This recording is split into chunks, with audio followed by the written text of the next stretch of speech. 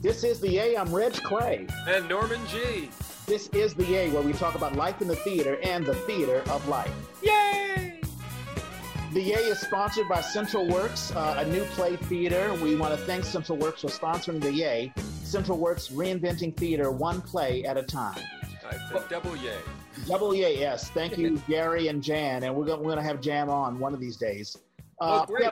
We have a fantastic guest, Stacy Kray. Stacy Kray is a musical writer. She's a singer and a musician, and she wrote the musical Love the Struggle, which deals with the love relationship between Sartre and Simone de Beauvoir. I always screw that name up. De Beauvoir.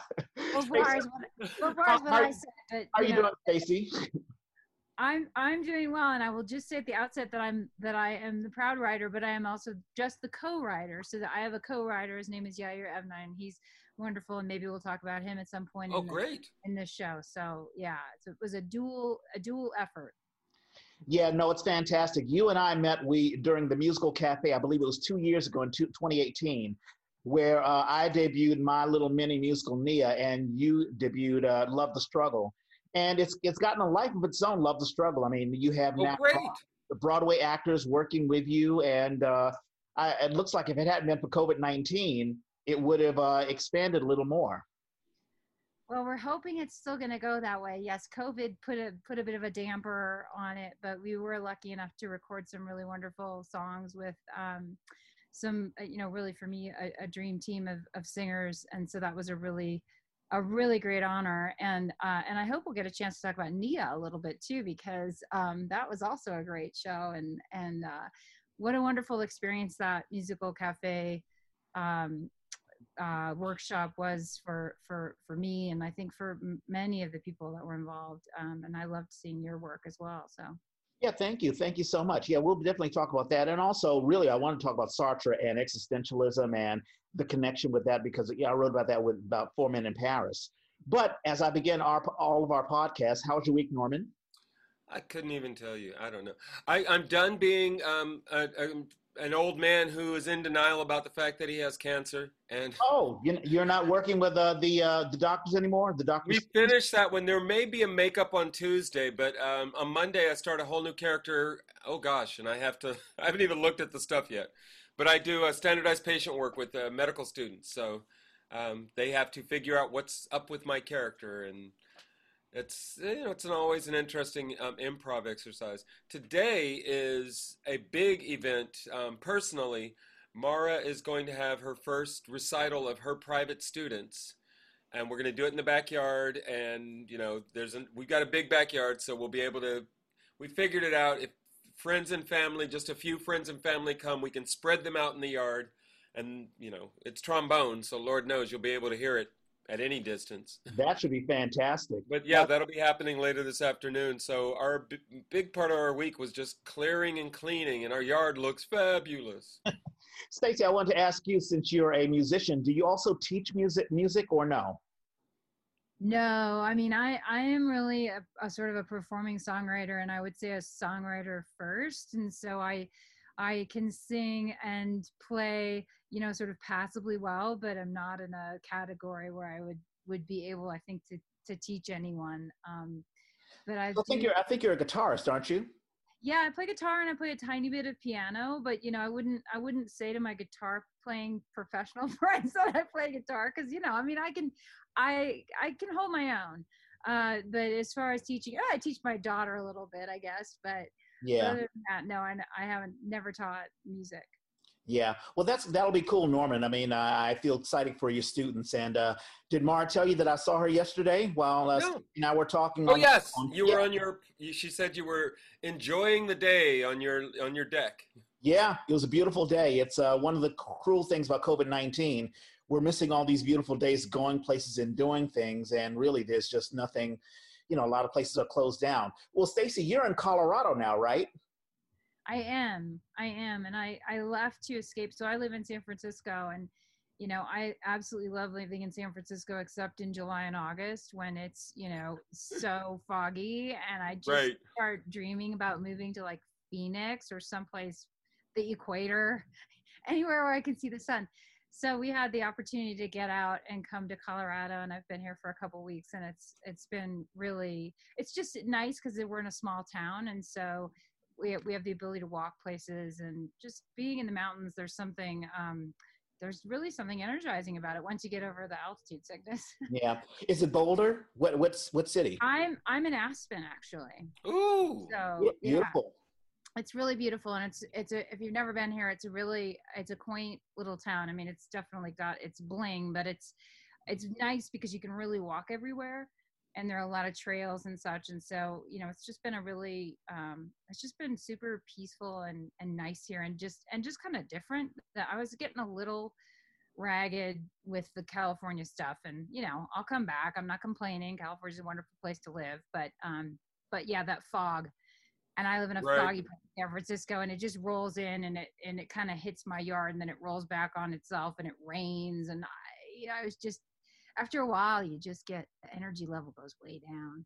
Mm-hmm. Yeah, no, I can totally feel, but it looks very beautiful in Colorado, and I have no idea what if people are wearing masks or how things are as far as the COVID levels are in Colorado, but they're pretty serious about it here. There's a mask zone. So if you go into town, you have to wear your mask all the time, no matter, what you're doing. The only exception is if you're sitting down eating, then you don't have to wear it. But otherwise, it doesn't matter if you're 6 feet or 100 feet away from people. They just want you to wear your mask in this, what they call the mask zone. And they actually have now stenciled it on the sidewalks, because there's so many tourists here, to just say in bright green, mask zone. And they're out enforcing it. So they're pretty serious about it. And I think the concern here is more just that there are so many people coming from out of town. There's so many tourists, a lot of international travelers. And so I don't think there's a huge outbreak here as far as I am aware, but people are definitely, it feels a little bit like being in the Bay Area, right? Everybody's careful, and masks are required. In fact, I ran out the door this morning without mine, and got like 20 feet. And I realized I started having that thing, that thing you get with your cell phone where you forget where your cell phone is, or you can't find your cell phone. Right. Yeah. I'm having that with the mask. Like, I'm getting that mask panic of, where's my mask? So. And also the stairs. I mean, sometimes, although I haven't gone out without the mask, but I do tend to stare at someone who isn't wearing the mask, not to shame them or whatever, but it's like, hey, what are you doing? Right. And I have to remind myself. I mean, and it's gotten a lot serious. I mean, we can dive into current events, but yeah, I mean, now people, the law enforcement are now enforcing mask wearing, where you can get a fine if you don't wear a mask. So I'm glad that we're taking it seriously, although it's probably too little too late. I mean, we're getting into, I think, almost 4 million Americans have COVID-19, and I think almost 160,000 have died. So the numbers just keep going up. And now Trump is now blocking Dr. Blix. At first it was Fauci, and now it's Blix. So, it's a little crazy. I ask everyone, Stacy, how are you optimistic about the election? How do you feel about, what's going on politically? I have been pretty paralyzed by all of this, and I think it's I mean, my eyes have been a lot more on the past, few months, including some stuff that we talked about yesterday, Reg, George Floyd and BLM and COVID and the theater, and thinking about that more at a local level than I am at a national level. The national stuff is almost too big for me. When you say am I optimistic or I'm pessimistic, I have just huge questions about what is going to happen, and I feel like I'm not in a good position to predict that. I'm more trying to process everything that's happened, in the past, in the recent past, particularly to figure out how I can reintegrate with society and with community and with our country in a way that feels helpful. And I'm all for engaging. I'm more of an engager than I am I don't like to sit around and complain or blame. I'm more thinking about how can we change things? And so I'm sort of looking at it from that perspective. And from that perspective, I think I am somewhat optimistic, actually. I mean, are you disappointed that Biden's the front runner, or did you wish that, I don't know if you were a Bernie. I really don't know your political affiliation at all. I try to keep those things close to the vest, because here's the thing: I'm a philosophy major, and so for me, like for me to pontificate on who was the best Democratic nominee would require me to go, like, I would want to take a PhD course before figuring that out. I'm not, I don't have strong negative feelings about Joe Biden. I and as far as Bernie goes, I love an outlier. I always love an outlier. I always love someone who comes from outside, and so that's pretty great. And Biden clearly is much more of an insider. So that's a little, especially given, I guess the distress that I have over Congress and as a whole and how politics operates at the national level. That's somewhat discouraging. Yeah. And it's, I'm also discouraged at Congress still. I mean, that's been, Pelosi and McConnell have been knocking their heads trying to get a stimulus package, a second stimulus package, and nothing's being done. And now I'm hearing they write, an executive order, which really pleases no one. Right. I saw a meme, but a hashtag that I love this week. And they made a song to it. Mitch better have my money. Taking the Rihanna song. Yeah. Oh, it was hilarious. I'm watching these people standing in the street dancing. Mitch better have my money. Yeah. Well, it's serious. I mean, some folks, landlords, they're not going to take an IOU. They want their money, and Right. mortgages, the same thing. Have you been doing the phone bank thing, Norman? Today. That was another thing I should have mentioned. I did it this morning. Whew, that's nerve-wracking. But mostly what we're doing really is sort of cleaning up the DNC's, their list, because mostly it's either to voicemail or disconnected numbers. That's the majority. Mm-hmm. I made 32 calls, and I talked to maybe 5 or 6 people, and most of them said wrong number. I think at least 1 or 2 were lying, but most of them said wrong number. I talked to 2 people who said they were busy, but yes, they were voting for Biden. And I didn't talk to any Trump people. So wow, interesting. It's a little discouraging. I would think the Democratic National Committee would have it a little better than that. You can't have these old numbers. Well, they can't keep up, and it was wild because we get all of their registration information. So, there's a little side column that tells you when they registered, mm-hmm. where they registered. To the minute when they were put in the system. And it's wild to see like a 72-year-old who only started voting or only registered in like 2002. And the youngest one I had was, they were pretty young. They were like maybe 19. Wow. And I really wanted to talk to that person. I was like, oh my God, please answer, please answer. Yeah. I would love to talk to a 19-year-old, see what they're thinking. Yeah, it would be cool. And I'll mention one other thing because I really want to jump into our origin story. But so a second grader tested positive for COVID-19. Trump always talking about it's always the older folks. But, and you may have heard, both of you may have heard that in Georgia, a teenager was expelled from school because he or she took a picture of their hallway, and the hallway was full of kids, not masks, showing just, the exposure. And instead of praising the kid, the kid was really expelled for sort of exposing what was going on. Wow. Really, really sad. Also, what touched my heart, Daisy Coleman, I don't know if either of you know that, but there was a documentary called Daisy and, hold on for a second, Audrey and Daisy. These were 2 girls who basically committed suicide because of bullying. Oh. And, Audie Potts. Audie Potts was her name. She died. She committed suicide several years ago. Uh-huh. Daisy had, she was abused. I think when she was she was sexually assaulted. That's what it was. Right. Yes.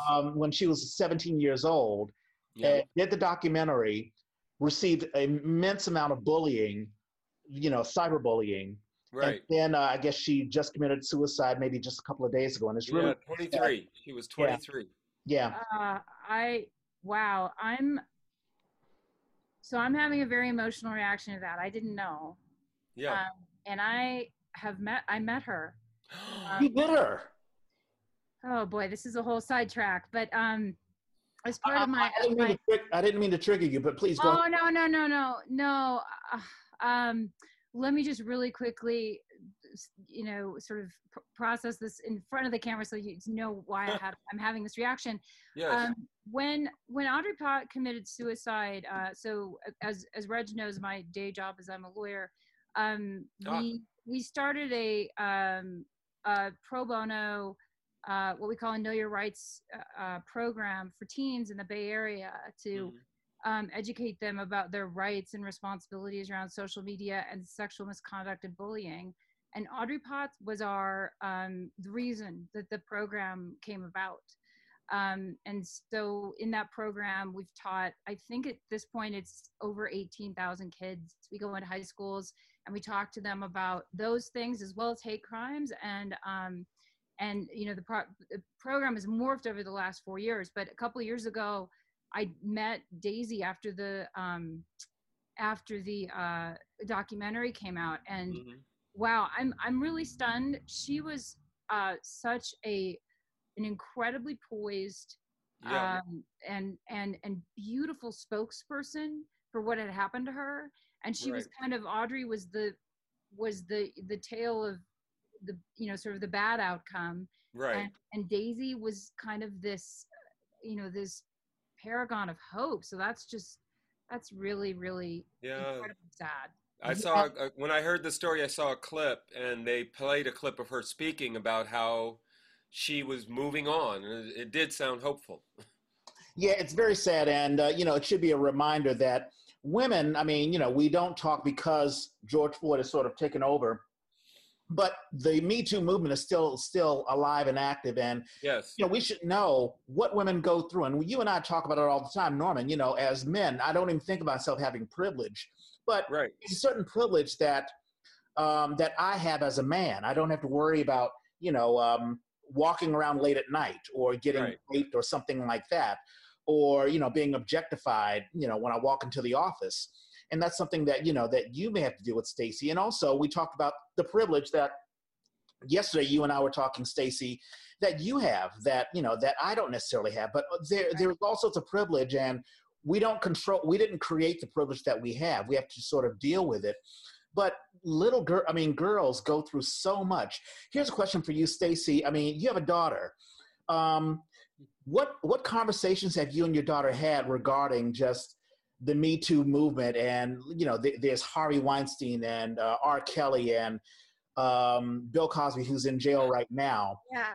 Just how to function as a woman. Yeah, so we talk about it a lot, and actually this program has been a great jumping off point, because I have very strong feelings that we talk about when we go into our class that we're talking to 3 categories of people. We're talking to people who have potentially or actually been victims of either sexual assault or bullying or hate crimes, and we talk to people that have done those crimes, the perpetrators or the offenders. And then we talk to people that are kind of in the middle, that have never done either one. They're just kind of on the fence, and we call those people the bystanders. And my belief is that we can change all the lives of all 3 of those categories of people. We can empower the victims to know that they have legal rights, to understand how to preserve those rights, and to hopefully, and I know, Reg, you'll understand this, to create a nurturing environment within law enforcement, and so that people come forward, they feel valued, they feel like it's not going to be a waste of their time to come forward. Daisy suffered some really horrible treatment from the cops, and if you saw the documentary, the sheriff in that documentary comes off as a worse bad guy than the bad guys. And so as far as my daughter goes, I've just been very honest with her from the beginning about social media, the uses of social media, and tried to start at the beginning. The facts are that kids as young as, these days, probably 5, but, by 12 or 13, for girls, the statistics are by, 40% of them maybe have already sent a sext. And so are you going to walk into that classroom and tell them, don't ever send a sext? If you do, that's it. you can't do that because you've got already kids that have already done that. So it's a little bit about both, I guess, again, empowering them to know that something's against the law. And I think that's really important for bystanders because often, and George Floyd comes to mind here, the worst crimes that we see are ones where people are standing by and they don't know what to do or they don't know what the law is. And in the George Floyd case, I think we all knew what the law was. I don't mean to say that wasn't an obvious abuse of power, but in a situation where someone's being harassed and somebody thinks it's funny, and you're standing there and you're not doing anything, what is your responsibility in that circumstance? And so we spend a lot of time on that, especially in helping kids to understand that it's okay to say no and to allowing them to articulate, hey man, I don't want to be involved in this because you know what, I could be an accomplice to this crime, and maybe I want to go to college, and maybe that's gonna, that college isn't going to let me in because I was an accomplice, and no, I didn't rape this person, but I shut the door or I stood there and laughed. Right. And the law is changing as far as what is required to be an accomplice in that situation. And so we talk a lot with the kids about, well, what if you just like something that's racist or sexist or shows abuse? I mean, if you just thumbs up it on Facebook, well, the kids know a lot about First Amendment rights, but not so much about encouraging a crime. And so just to finish this off, like one of the real life examples we use is now you have Periscope and these other live streaming videos, and you have situations where crimes are being committed and the people filming the crimes have said that they continued filming because they saw how many likes they got.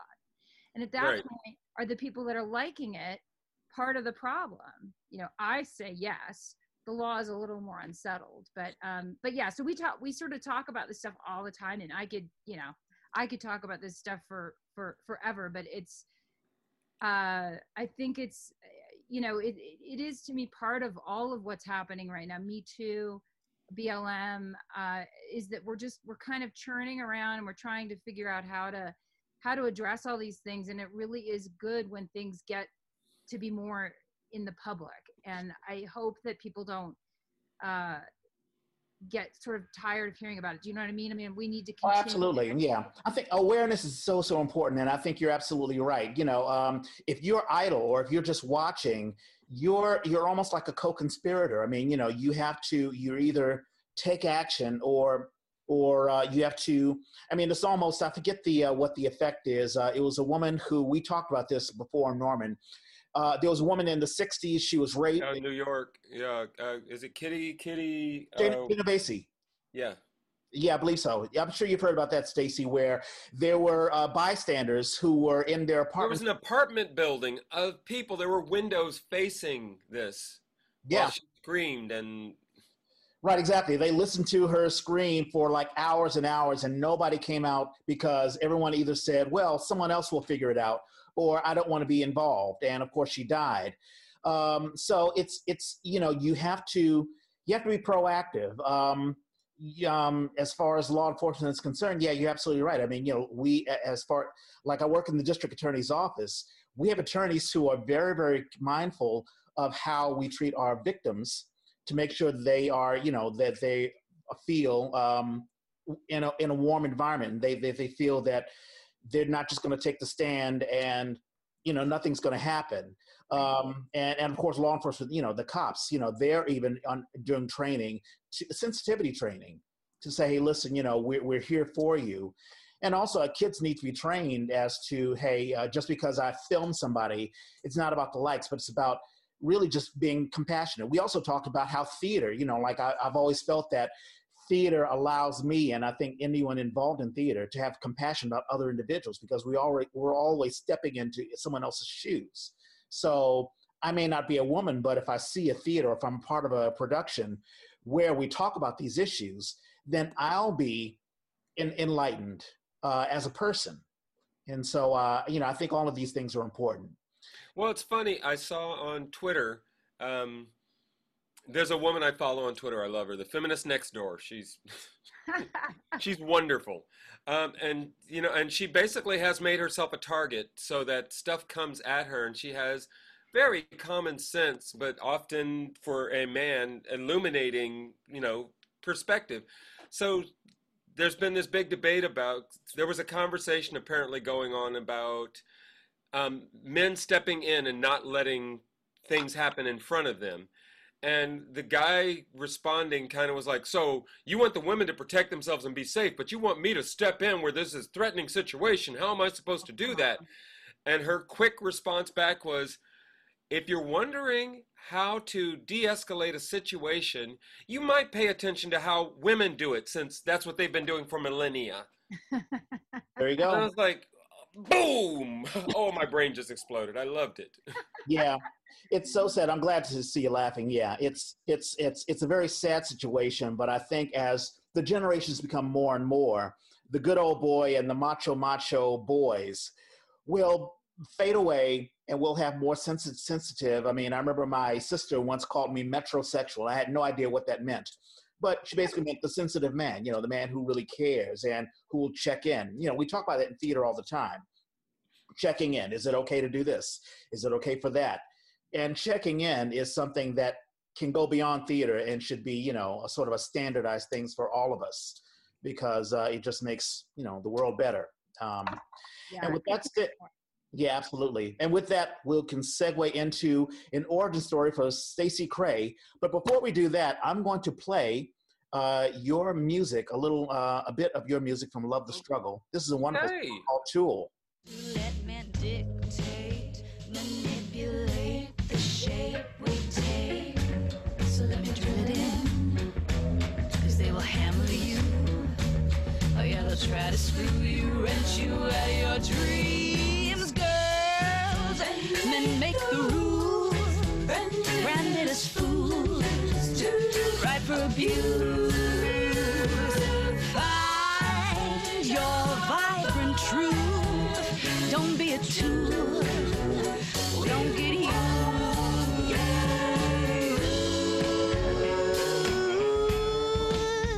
That is Tool. Wow. I love the struggle. Yeah, really, really cool.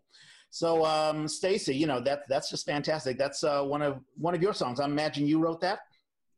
Yair and I wrote it together, and the singer was Grace McLean, who's a wonderful Broadway actress who is also a songwriter herself, and really brought some amazing energy to the song. So I just want to thank her, because it's fun. That's what we were doing right before COVID, was recording Grace and some other folks, and it's fun to hear the songs done and mixed and being played. So yeah, that song is kind of midway through the first act, and it's Beauvoir talking to her students, her female students. She's been basically told to go in and teach the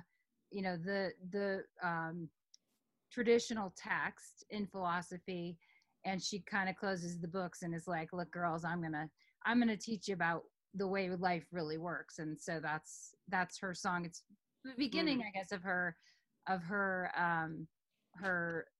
feminist awakening, is what I would say. Yeah, no, it's awesome. And I love the fact, obviously, the Sartre Beauvoir story goes back from, I think they met, I'm not sure, maybe in the 30s or maybe even 1929. 1929.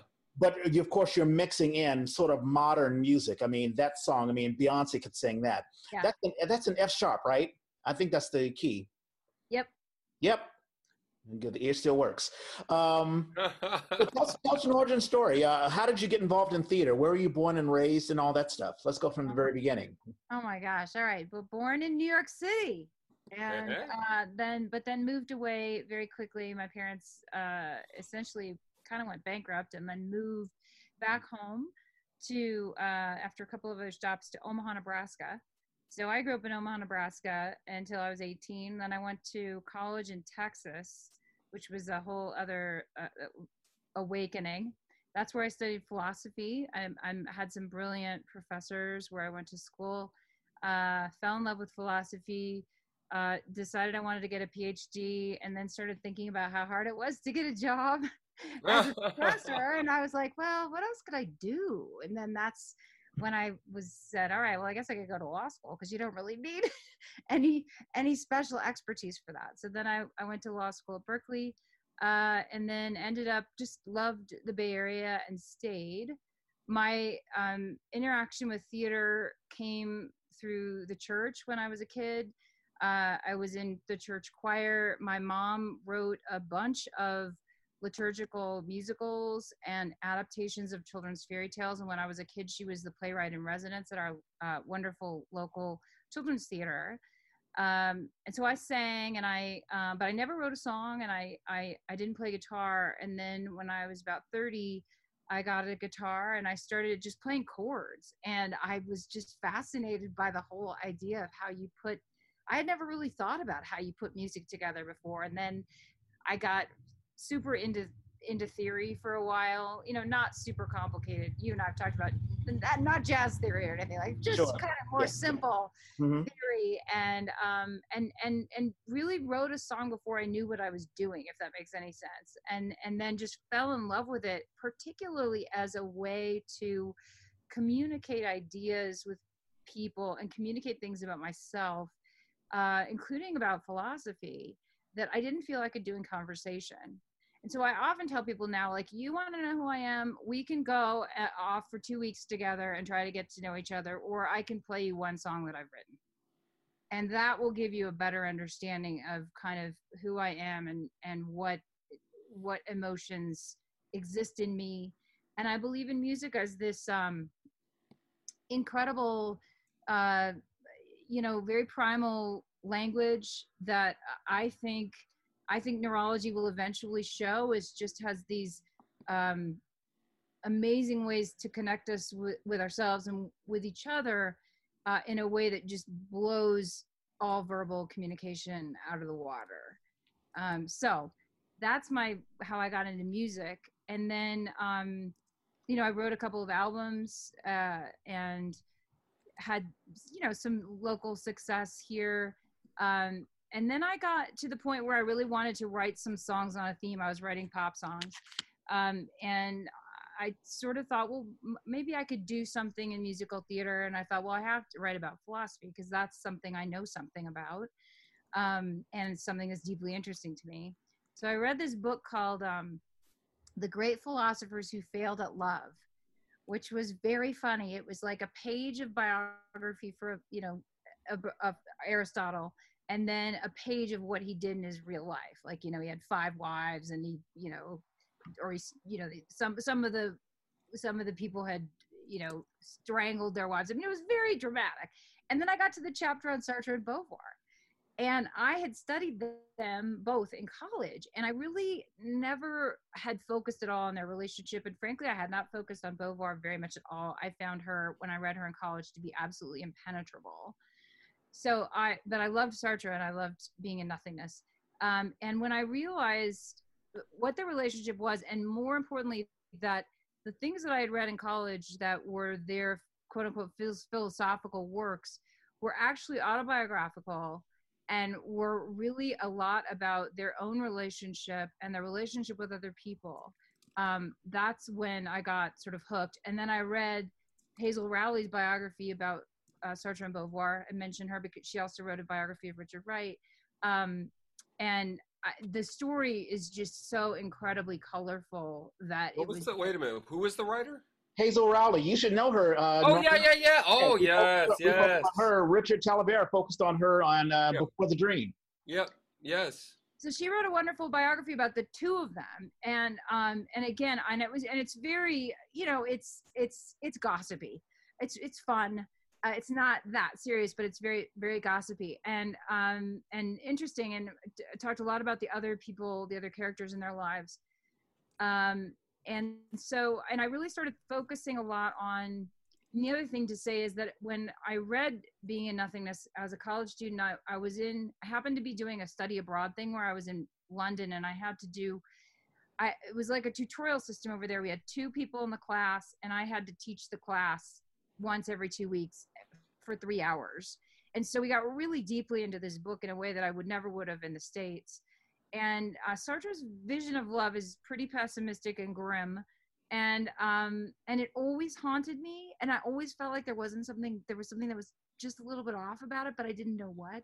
Mm-hmm. And I realized in researching this that I think that Beauvoir kind of had the antidote to that, and so I became very interested in that. So that was kind of the general things that were swimming around in my head. I knew Yair from, he was in my band, and we had worked together on some co-writing. We were in a band together, and went to him and said, I have this crazy idea about writing this musical, but I kind of want a male perspective. I don't really want to be writing this all by myself without kind of a colleague. And he's also brilliant musically. You know, would you do this with me? And he was like, sure. So that's how we began. That's awesome. I did have it's like I asked one question and boom, and which is awesome. I really, but I did have some questions because when you talk about, I was reading to sort of prepare myself for the interview. I was reading a little bit about Sartre, you know, sort of going back, and it's interesting. In Wikipedia, it says the conflict, according to Sartre believes the conflict between oppressive, spiritually destructive conformity and an authentic way of being became the dominant theme of Sartre's early work. And he talked about being in nothingness, and also I told you when I was at Duke Ellington School of the Arts as a 15-year-old, our teacher gave us nausea, which was heavy lifting for a young kid. But it sounds like that's something that you believe as well. I mean, do you think that, you know, one of the issues with I guess conformity, or I guess in life in general, as we try to maneuver in today's lives, is trying to conform, is trying to be, you know, we're placed into a box and we try to do the things that other people want us to do. And we're trying to say, no, I've got to figure out who I am without being put into the box. Would that be, is that your philosophy? Do you think that's Sartre's philosophy, Stacy? Yeah, I think Sartre's philosophy would be essentially the way he put it was existence precedes essence. That is, we are here and we are living beings and we are what we are before we can be defined as what we are. Which is not to say that we totally ignored historical circumstances or biographical circumstances. I mean, I'm a woman. I was born in New York City in that year, etc. But what he did believe was that you can overcome the stereotypes, I guess, about the way in which you're supposed to behave in that. He was very, I think it helps me sometimes to think about it in the sense of, he was very anti-Freudian. He was very anti the idea that because these things happen to you, that's why you are the way that you are, and you can't change it, or you're not able to do it. It's almost it reminds, right? I was just going to say, it reminds me a lot of Richard Wright. Like his writing in Native Son and in Black Boy, to me, is a lot about the circumstances he finds himself in, and then a lot, especially in Black Boy, you know, just kind of like understanding that people expect him to behave in a certain way. Right. You know, white people, his family, his mother, his grandmother, all these people expect certain things. And he's smart enough to know he can give them to him, right? I mean, if he wants to, but he doesn't want to. He wants to be his own person. And to me, he's a great example of someone who kind of lived that life of coming from a certain demographic where, you know, statistics said, maybe Freud would say, et cetera, you're going to end up like this. And he said, I understand the constraints I'm faced with, but I am going to fight those, and I am going to try to be someone else that is unique. And so that, I think, is his, and yes, I agree with that. I agree with all of that wholeheartedly. I don't agree with everything that the existentialists have said, but I think once you begin to give up on your own ability to change and to learn and to have curiosity about ways in which you can be a different person, life becomes pretty dull. And of course there are obstacles, but I think having an attitude that you can change things on a micro level and on a macro level is, to me, it feels true. Yeah. You know, it's interesting. I had a couple of thoughts. I didn't want to cut in Norman, but there's some people who believe in predestination, or let's say, well, if you were born in, let's say, the ghetto, if you were born in a public assistance housing project, then this is your trajectory. This is where you're going to be. And, you know, I think the magic of, if you want to deal with existentialism, is no, you can break out of that. You could be whatever you want to be, but you have to strip yourself. You almost have to, you know, make yourself into a blank sheet of paper to say, okay, who cares what the world says that I am? let me redefine who I am. I mean, we've had a couple of individuals who are transgendered, you know, where they were like, hey, the world saw me as this gender or as this person. And I said, no, I see myself as something different. And there's something liberating about that, where you can say, I'm getting out of that box. And of course, Richard Wright is our favorite subject, and we talk about it all the time ad nauseum.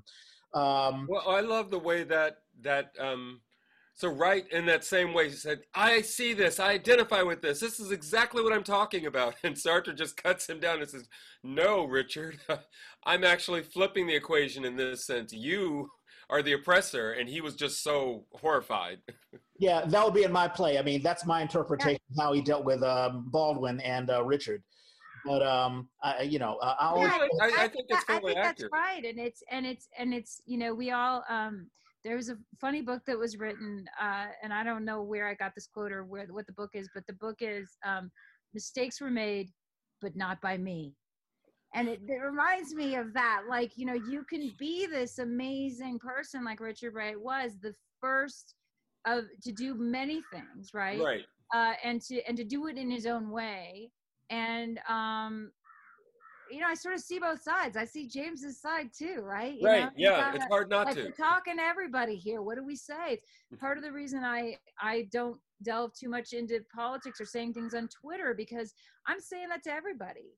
And there's a lot of stuff I'd say to just you guys, but you know, what would I say to everybody? And I think James Baldwin was more in that, like, okay, we got to think about the impact of our words. And I don't think it's that Wright didn't think about that. I think he was coming. I find him to be one of the most honest writers that I've maybe ever read. You know, just in kind of, this is how it is. This is how I feel, and I'm just laying it out there. And I think Baldwin was more thoughtful about trying to change the world. I mean, at least in the initial writings. I'm talking really about the stuff that I've read of his, which is the earlier. I've focused definitely right on the earlier stuff, because that's what intersects with Beauvoir and so anyway, that's. No, I totally understand. And, you know, you have to, it's the balance between, hey, I've got to think about myself and who I am, my being, but also my relationship to the world. Because if you're not careful, you can delve into Ayn Rand territory. You know, I'm sure you've studied a great deal about Ayn Rand, where it's about me. Right. And, you know, if it doesn't suit me, then the hell with everything else, which is very, very, I mean, there's some Republicans who love Ayn Rand. Well, we just missed an opportunity. One of the current events that we didn't talk about, 75th anniversary of Hiroshima. And I guess today is Nagasaki. And apparently there is a film. Now I want to find this film, because the scientists were so horrified at what they had done that they got in touch with Lana Turner, of all people, to talk to Hollywood about making a movie about this. And they tried to, but Washington got involved, the military got involved, and so they kind of tweaked it. They were so worried about it, they talked to Ayn Rand and got her to write a script, which was so horrible nobody ever made that movie. Funny. Wow. Here's a question for you, Stacy. Talk to us about the process of doing the musical and also getting involved in theater. I mean, are you a lawyer? I am. I'm a lawyer, so I do that, you know, to pay the bills until I get rich on Broadway. No, that's fantastic. I mean, you're almost a Renaissance woman. You know, there are certain individuals who they grab their law degree and they get into the practice or whatever they're doing, and that's basically it. And then they, you know, go home or go on vacation. But, you know, art has been something that has really grabbed onto you. Yeah. But talk to us about the process because you sort of had to learn both how to create music and then creating a musical, because that's a whole different creature. And then writing a play. I mean, how difficult, how easy was that process? So, you know, it was very piecemeal for me in the sense that I've been writing music in songs for more than 20 years. And that was a process that was first, you know, very much internal. I never thought I'd share my songs with anyone. And then I always think of art as having these two components. There's the component of just expressing the thing because you need to get it out and you want to get it out. And then there's the second part, which is the sharing, with other people. And I was very enamored, and still am, of the self-expression part, and the like. There's nothing I love more than just being knee deep in a song or in a scene, and not thinking about where it's going to go, or who, how am I going to share it. With the music, once I started sharing with people, I realized that I needed feedback. I needed more education, and so I found myself motorcycle.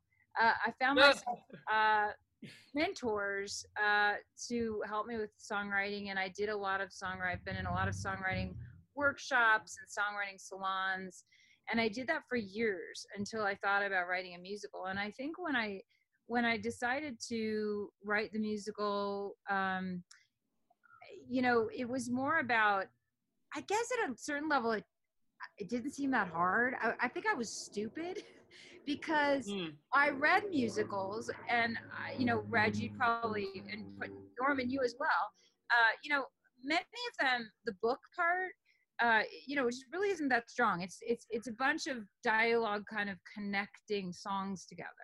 And I knew I could write songs, and I knew I could write songs that were meaningful to me and that were philosophical, because that was really all that I had ever written. And I also had so much material to work with in terms of ideas. These guys, they talk for chapters and chapters about shame and about jealousy, right? About Yes. love, and about all these things. It's like, how could you not? It's not like there's no ideas out there. So that process, it started. Our process was a little bit different than many. Once I had identified that we wanted to do this, I went through, I did song spotting. I basically went through and said, okay, what do I want to write a song about shame? I want to write a song about jealousy. And then I did a chronology of their lives and realized at some point you got to throw the chronology out the window, because it doesn't help, right? Right. And especially with 50 years of this couple. And then we started with songs. So we had seen, I kind of a general plot outline, but then the songs were in there, and then we started with songs, and the first song that we wrote was Love the Struggle, and then, which is a song about love and conflict and male female perspective. In this case, the female's perspective, she's a prostitute, so she's got her own view of how love works. And then we wrote, I think Shame was next. And again, those were the scenes in Being in Nothingness, about shame and about jealousy were so memorable to me that it was really easy to write the music.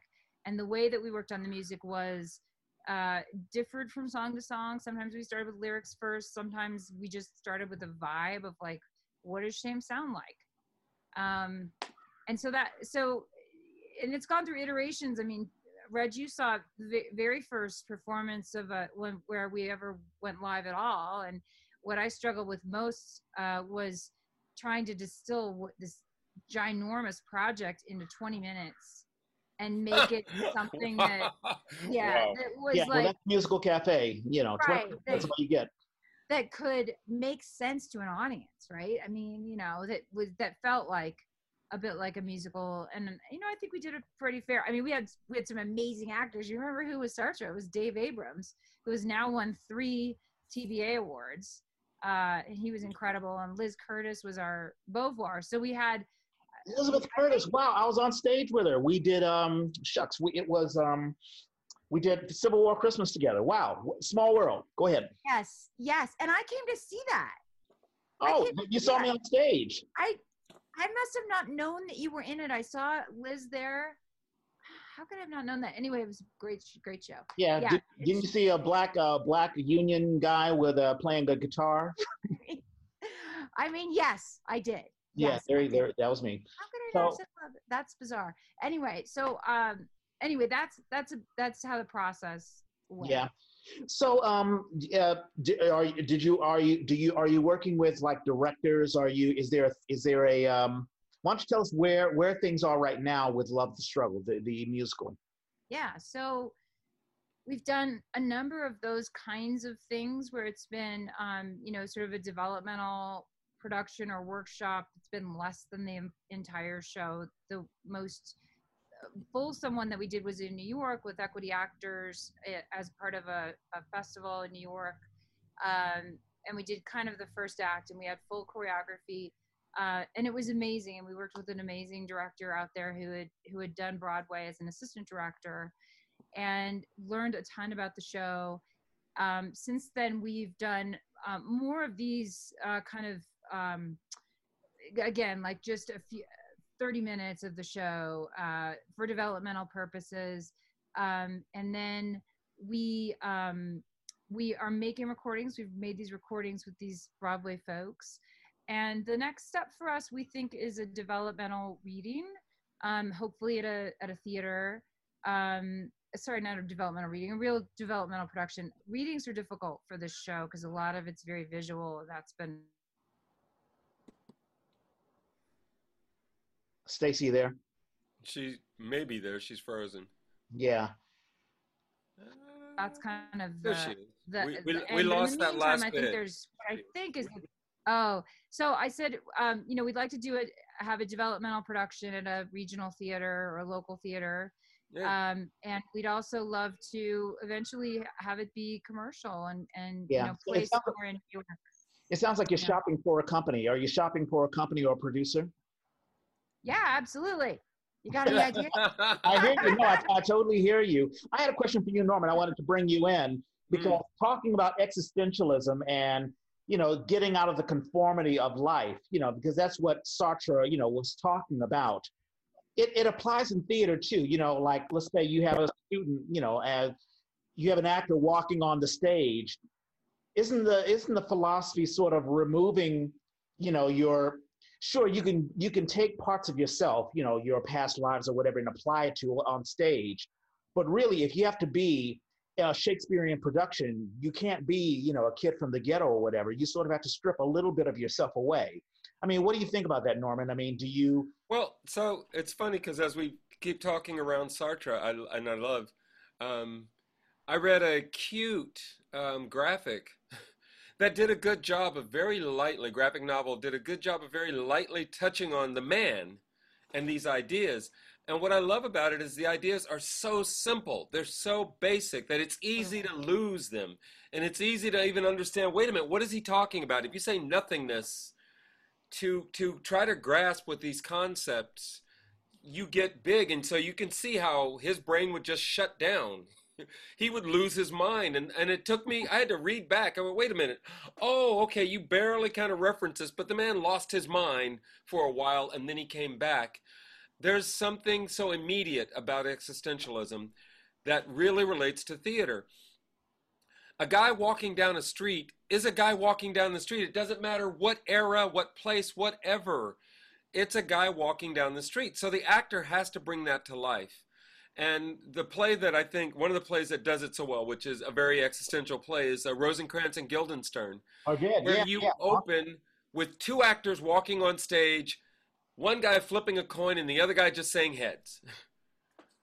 And they just keep going for pages. And how do you make that real? Well, you can tell that what the playwright wants is for you to make a very immediate experience that these two people are grappling with that eventually explodes into, this is the question of the play. Where are we, who are we, and what are we doing? So you can take on these big concepts, but for the actor, you really have to bring it down to, why am I flipping the coin again? And why am I just calling it out? You could flatten that to a really boring thing, but that's the play that made me realize why live theater is still meaningful, because I sat there just going, oh my God, when I read the script, I was like, there's almost nothing here. Yeah, it also reminds me of No Exit. I think. Yes. I forget who wrote that. Was That's that Sartre. Yeah. No Exit. And there's actually a wonderful Twilight Zone episode that sort of echoes No Exit. 5 characters in a room. I think they're searching for an exit, and one is, to make a long story short, they're toys. They don't know they're toys. And oh my God, I have to see this. It sounds amazing. Oh, it's gorgeous. It's a gorgeous piece. Yeah, no, it's actually awesome. Stacy, I want to get back to you because Simone de Beauvoir, I keep on screwing that name up. It's so interesting. I mean, I tried touching on to the relationship between a genius and the woman who has to sort of be on the sideline, but, wants to be a partner, but is sidetracked. I mean, Richard, I dealt with it with Richard and Ellen, but also a good friend of mine, Scott Munson, he wrote a piece based on Bertolt Brecht. And Brecht reminds me a lot of Sartre, in that he wrote at a very difficult time, and he was considered a genius, and he wrote about big things. But he also had a woman on the side, and they had a sort of a relationship where she was sort of, I mean, we're dealing with women who are geniuses in their own right, but they take on the role of well, I've got to step one step behind for the man. I mean, is that the story of Simone de Beauvoir? I'm not. No, I don't know. It's interesting because I think it's changed over time, and scholars have their own view of it. And if you were at a Beauvoir conference, there'd be 75 different factions of who believed what about their relationship. What I can say is that she held her own for sure with him intellectually, and and the funny thing is, they graduated the same year from the Sorbonne, and but Simone was the 9th woman ever admitted, and the youngest woman ever.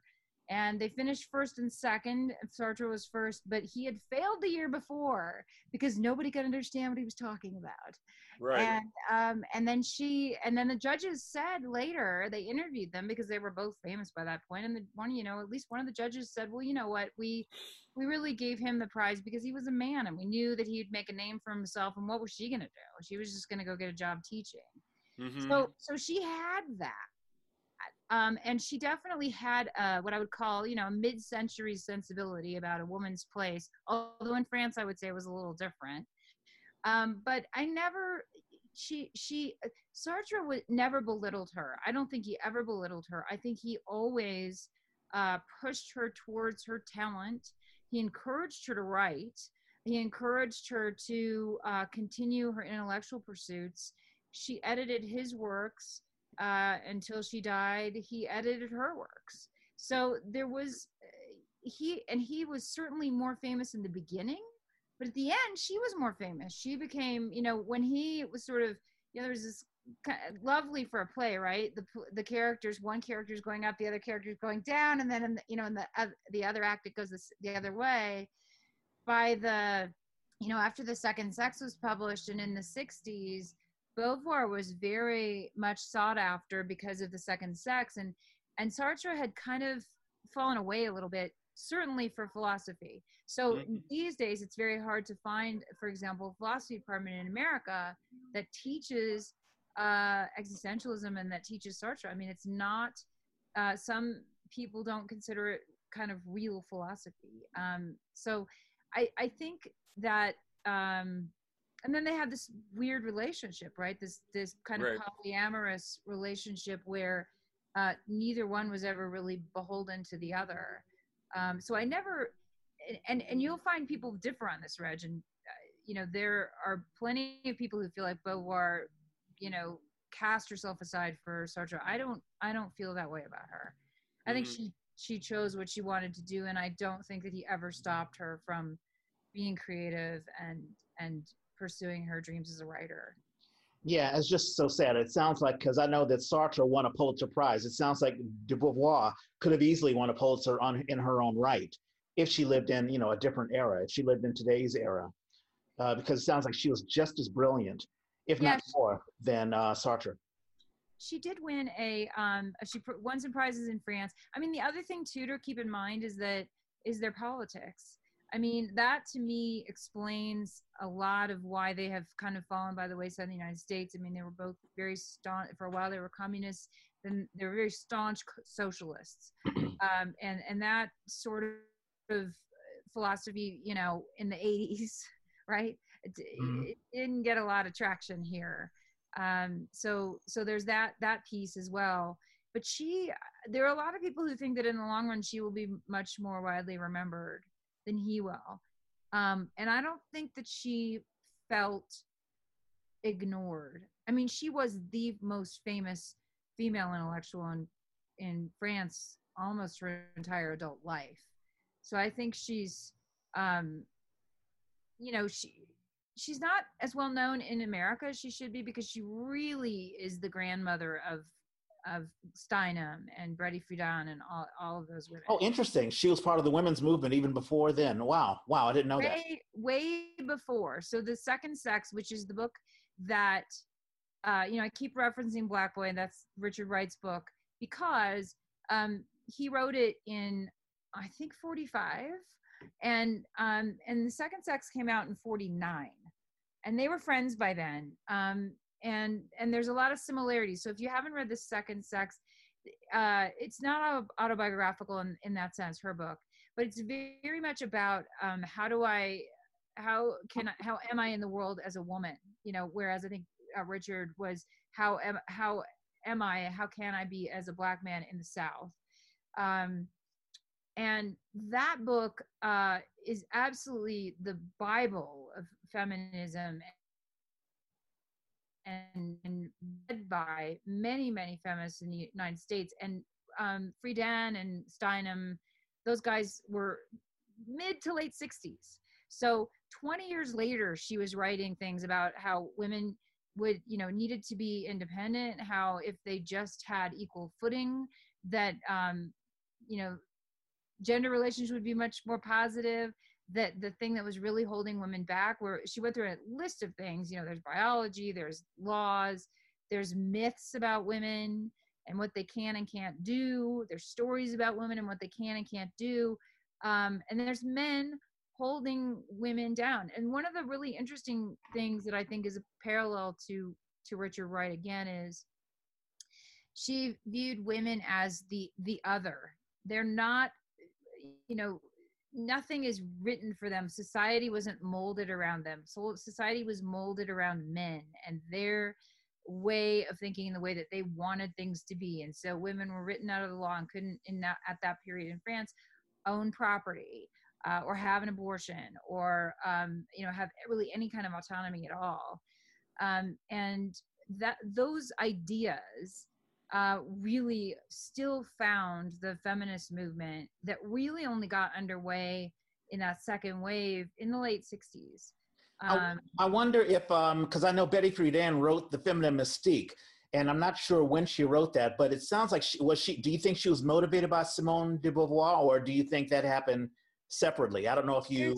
There's so much there, you know, there's a lot. I try not to get too deep into sort of the fights among the feminists of who did what when or who's influencing who, because that stuff is really the subject of these people that spend their entire lives, you know, as professors, you know, studying these things and trying to figure out who influenced whom. And like I said, there've been articles about did Beauvoir influence Wright, or did Wright influence Beauvoir, right? And like, to me, Friedan is one who I think has said that Beauvoir didn't influence her, but do we know if she did? Now, Steinem has been very vocal about that. Maybe it was subconsciously. Maybe it was subconsciously. Yeah, something. Yeah.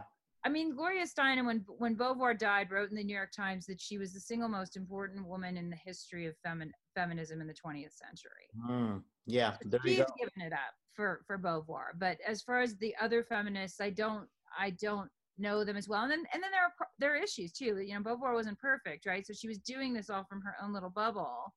And there's been a lot of criticism about her for not seeing deeply enough into specific problems of women because of race and because of their economic circumstances and because of their sexual orientation. You know, she did look at it from sort of a white European perspective, although she was smart enough. Richard was her friend at that point. She did talk some about race, but I think these days she would be held to that, you know, the standards that we see. And to me, it's sort of upsetting when we try to take people outside of their own historical context and judge them by today's standards in terms of what they should have said or what's politically correct now. I think she did a generally good job. Yeah, obviously you can't control what environment or what era you come from. It's so interesting. You're absolutely right. I think, you know, Wright did talk about the black man living in a foreign world. We even talked about, off mic about The Invisible Man, Ralph Ellison. And I had mentioned how I just don't know if that's applicable to today's world because, with social media and guys like P. Diddy and Jay-Z or whatever, is there such a thing as the invisible man or even, can a woman really look at herself as an alien to a world created by men when you have Beyonce and, other women and influencers and all that sort of stuff, and even Michelle Obama. Oprah. Yeah, exactly. But it sounds like it all began, the source, really began with Simone. We could talk about Susan B. Anthony and some of the interrogation and she would say that she stood on the shoulders of giants and such, but Yeah. I do think that her continuing influence is really is not given enough credit in the United States as far as agreed. Really as far and Sartre as well, as far as mores go, as far as Americans' feelings about freedom, about responsibility, about the way in which we interact with other people. Their ideas are still very modern. And I think when you hear people because this is a play somewhat about polyamory, when I go and talk to young people about their people in college, for example, about their views on this and their views on love, the views of Sartre and Beauvoir really resonate with them still as being very culturally relevant and thoughtful. And so part of the impetus behind making this play, right, was certainly as a young person, you get into romantic and love relationships and you get hurt or you hurt other people. And one of the beauties of theater, I know Reg will agree because we talked about this a little bit, is that it allows you to get outside of your own skin and experience things, even as an audience member or as a director or as an actor or as a writer, that you don't otherwise have to experience, and to work through those things in your head and in your emotions so that you don't get into a situation where you go, for example, oh no, I think it'd be great to have a polyamorous relationship and have 5 girlfriends at the same time. And you don't think about what's going to happen when jealousy comes into that. And maybe it's your own jealousy. And are you going to end up hurting someone or changing their life in a way that's negative before you've really even thought through how these things are going to work in a practical world? Yeah, no, I totally understand. And, I think it's really, really awesome. And I can't wait to see where Love the Struggle goes in the future. One last question before we wrap up, because it's 1:10. How has Bay Area theater, how's it treated you? I think Musical Cafe really gave you a nice launch. Are you frustrated with the process? Are you happy, satisfied? And also, what are your next work? There's got to be something after Love the Struggle, I imagine. Mm-hmm. Yeah, I wouldn't say that I'm frustrated, because we haven't reached out that much to try to do things here. We've been focused on trying to get the show together, and we've had opportunities come from all different places. Right. And so the Musical Cafe, and we did their Next Stages program too, which was basically mentored readings with actors and with a Ming Khan, who did The 4 Immigrants, was our composer mentor, which was super fun, and Anthony Clairvaux was our script consultant. Nice. So we're at this point now where I'd love to find a Bay Area theater that would love to do this. I will say this: I am frustrated by what I perceive to be a lack of theaters interested in doing new musicals True. in the Bay Area. I don't think there are very many, and so unless you can sort of get into, a Berkeley Rep or a Theater Works, it's really hard to find theaters that are committed to doing that and can do it, because honestly, and I understand why. It's a resource intensive, right, really hard thing to do, especially with a show that really needs, for example, as ours does, choreography to bring it to life. It's just you saw Nia. It's a lot to bring all that together and make it look good. So Yeah. Well, I mean, you're at a very good start. I mean, you already have Broadway actors working with you. You're already working in New York. At least the show is got some developments there. So it's on the ground, and I'm sure there are lots of individuals who are watching our podcast who are like, "Wow, I want to do what Stacey's doing right now." So it's motivating. It's very motivating, and you should be very proud, Stacey. You've done so much. You know.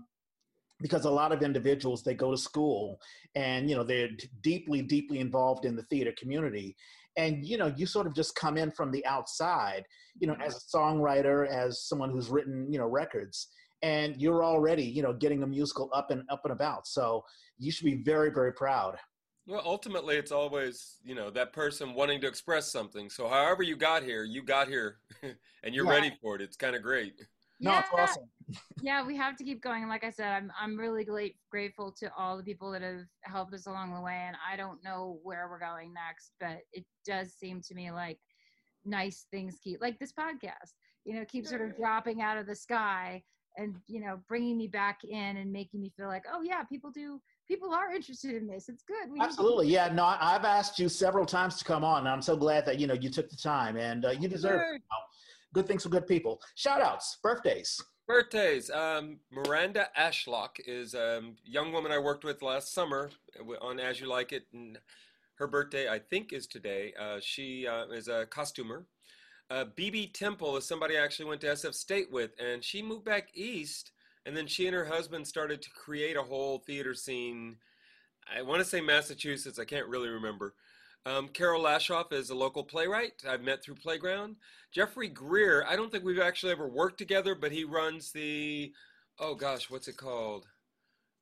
It's in the city, San Francisco Recovery Theater, which for a while they sort of were doing a cabaret at a Piano Fight back when, people actually went to places.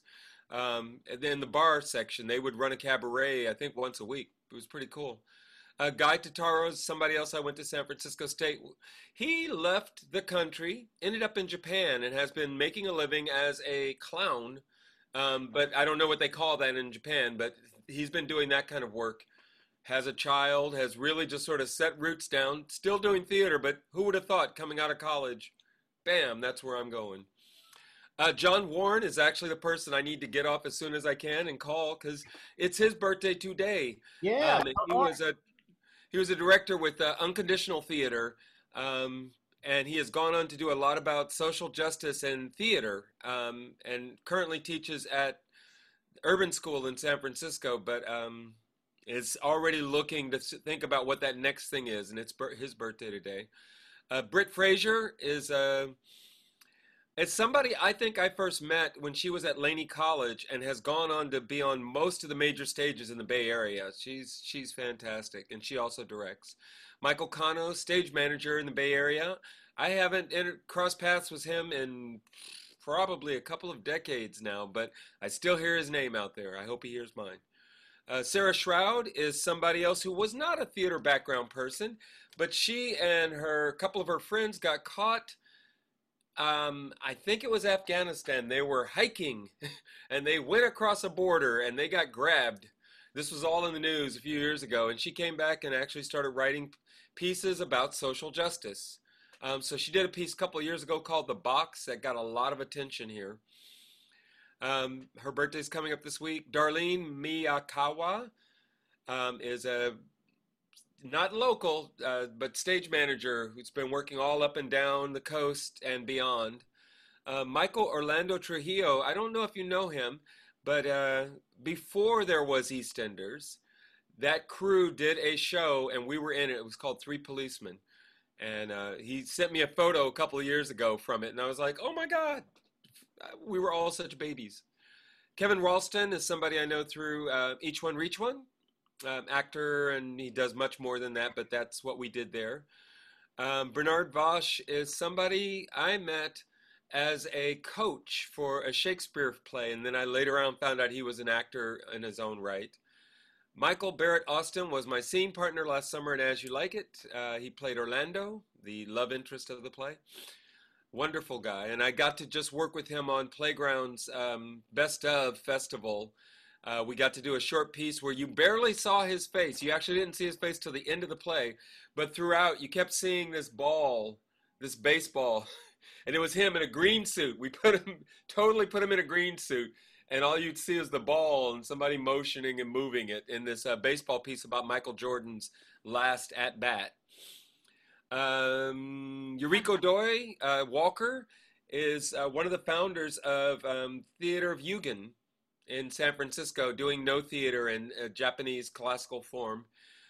Kevin Fortson is somebody I went to high school with, and I'm not sure what he's doing now, but the last I'd heard he was producing in TV. I mean, the last I heard it was on Oprah, so I know that that's no longer happening.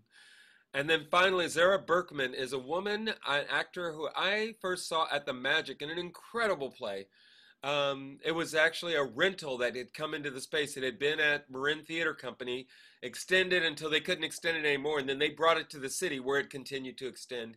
And then she and I ended up working on playmaking with Berkeley Rep, where we would go into youth facilities and teach, the basics of playwriting. So that is my list of birthday people for the week. Okay, and I only have three. You took away Michael Austin and Michael Austin and also John Warren. They were former guests on the Yay, so you can hear those interviews earlier. The three that I have, Katie Amon, she is a young actress in the Bay Area, and her birthday was yesterday, August the 7th. And two others, Eli Sonny Ortiza. We've been talking a lot about the living document, and he's the creator of the living document. He's also an actor and producer. I'm hearing a bunch of stuff. I don't know if that's Stacy. But in any case, his birthday is on the 12th. Also on the 12th is Cecilia Palmtag, and I worked with Cecilia. She Hedda Gabler. She did Hedda Gabler. She was Hedda Gabler. And also she directed Lifetimes 3, and she was a former guest on the Yay. And so say happy birthday to Cecilia. Any shows? There are a couple of, I've got some shows. Yeah, I've got a Culture Shock, which is tonight at 6 o'clock, Gritty City Rep. They're going to be doing a reading. There's a wonderful cast of folks directed by Sherry Lynn Miller. I have a link for the Playground Festival, which is available on demand for free through September 1st. And I don't have the third one because it's on Facebook and I can't figure out how to make a link for it. But there's a wonderful short piece that Hansford Prince did, an actor. I think his birthday wasn't too long ago, and he's a wonderful Bay Area actor. Does this very cute piece that was totally written for Zoom. An old man dials the wrong number on Zoom and ends up talking to a little kid. It's fun. It's a fun piece. So I'll put those in the chat, and that's what I got. I've got two. TVA, Theater Bay Area, they have the virtual regional auditions. Usually there would be a cattle call of the regular auditions where you go to a particular place and you do your audition material to several directors and producers. Now, of course, it's virtual, and the deadline is August the 10th. That's this Monday. So if you're a budding actor and you want to get your name known, you can film an audition piece and you submit it to TBA, and I'll have a link for that. But the deadline is on Monday, August the 10th. Much Ado About Nothing, Plethos Productions is doing a streaming of that, and Priya Gayadeen is in it, and a couple of other folks are in it. That'll be from August the 14th through the 23rd, and we'll continue to plug that. And that's what I have. Stacy's mic, I think Stacy may have had some technical difficulties. Oh, there she is. Oh, there she is. You there? I am. I just turned it off because I was afraid my background noise, which was cars going by, was... No, that's fine. Did you enjoy yourself, Stacy? Oh, yeah, this was delightful. Thank you so much for having me. It's been a real pleasure. Absolutely. It was a pleasure having you. And as I tell everyone who listens to the Yay or who's watching the Yay, you're probably watching this on YouTube. Actually, I checked on Facebook. We're getting like 55 subscriptions, 55 likes via Facebook. So we're sort of growing. Nice. Not big, but, it's bigger than what we had beforehand. Right. And also we're gaining a presence on YouTube. So everyone, thank you so much. Like, subscribe. If you don't like it, tell me why, and we'll fix whatever we can. For those who listen the usual podcast way. You can listen to the A podcast on any app that you listen to your podcasts on. If you're an Apple user like me, you can look into the little purple app on your phone. Matter of fact, I can even show you right there. It's right there. You just click on it. Hey, why not? Why not? Yes. And you can, oh, sorry about that. Yeah, there you go. The A, we're right there. And if you're an Android user, you could use the SoundCloud app or just go on soundcloud.com and you can find us. The A was created by theater people for theater people. If you have a show you want to advertise, or if you just want to advertise yourself, let us know. Hit us up on Twitter, Snapchat, Facebook, Instagram. You can find me at Red Space Clay. And I'm at Who's Your Hoosier. Stacy, where can people find you if they want to contact you? Yeah, but the best place would probably be on the Love the Struggle website, which is lovethestruggle.org. Yeah, we'll definitely put a link to that as well. And we wish you the absolute best, Stacy, and Love the Struggle and, the future endeavors. And, of course, let us know, what the next development of that will be. And, as we always say, you gotta find a better sign off. We are out.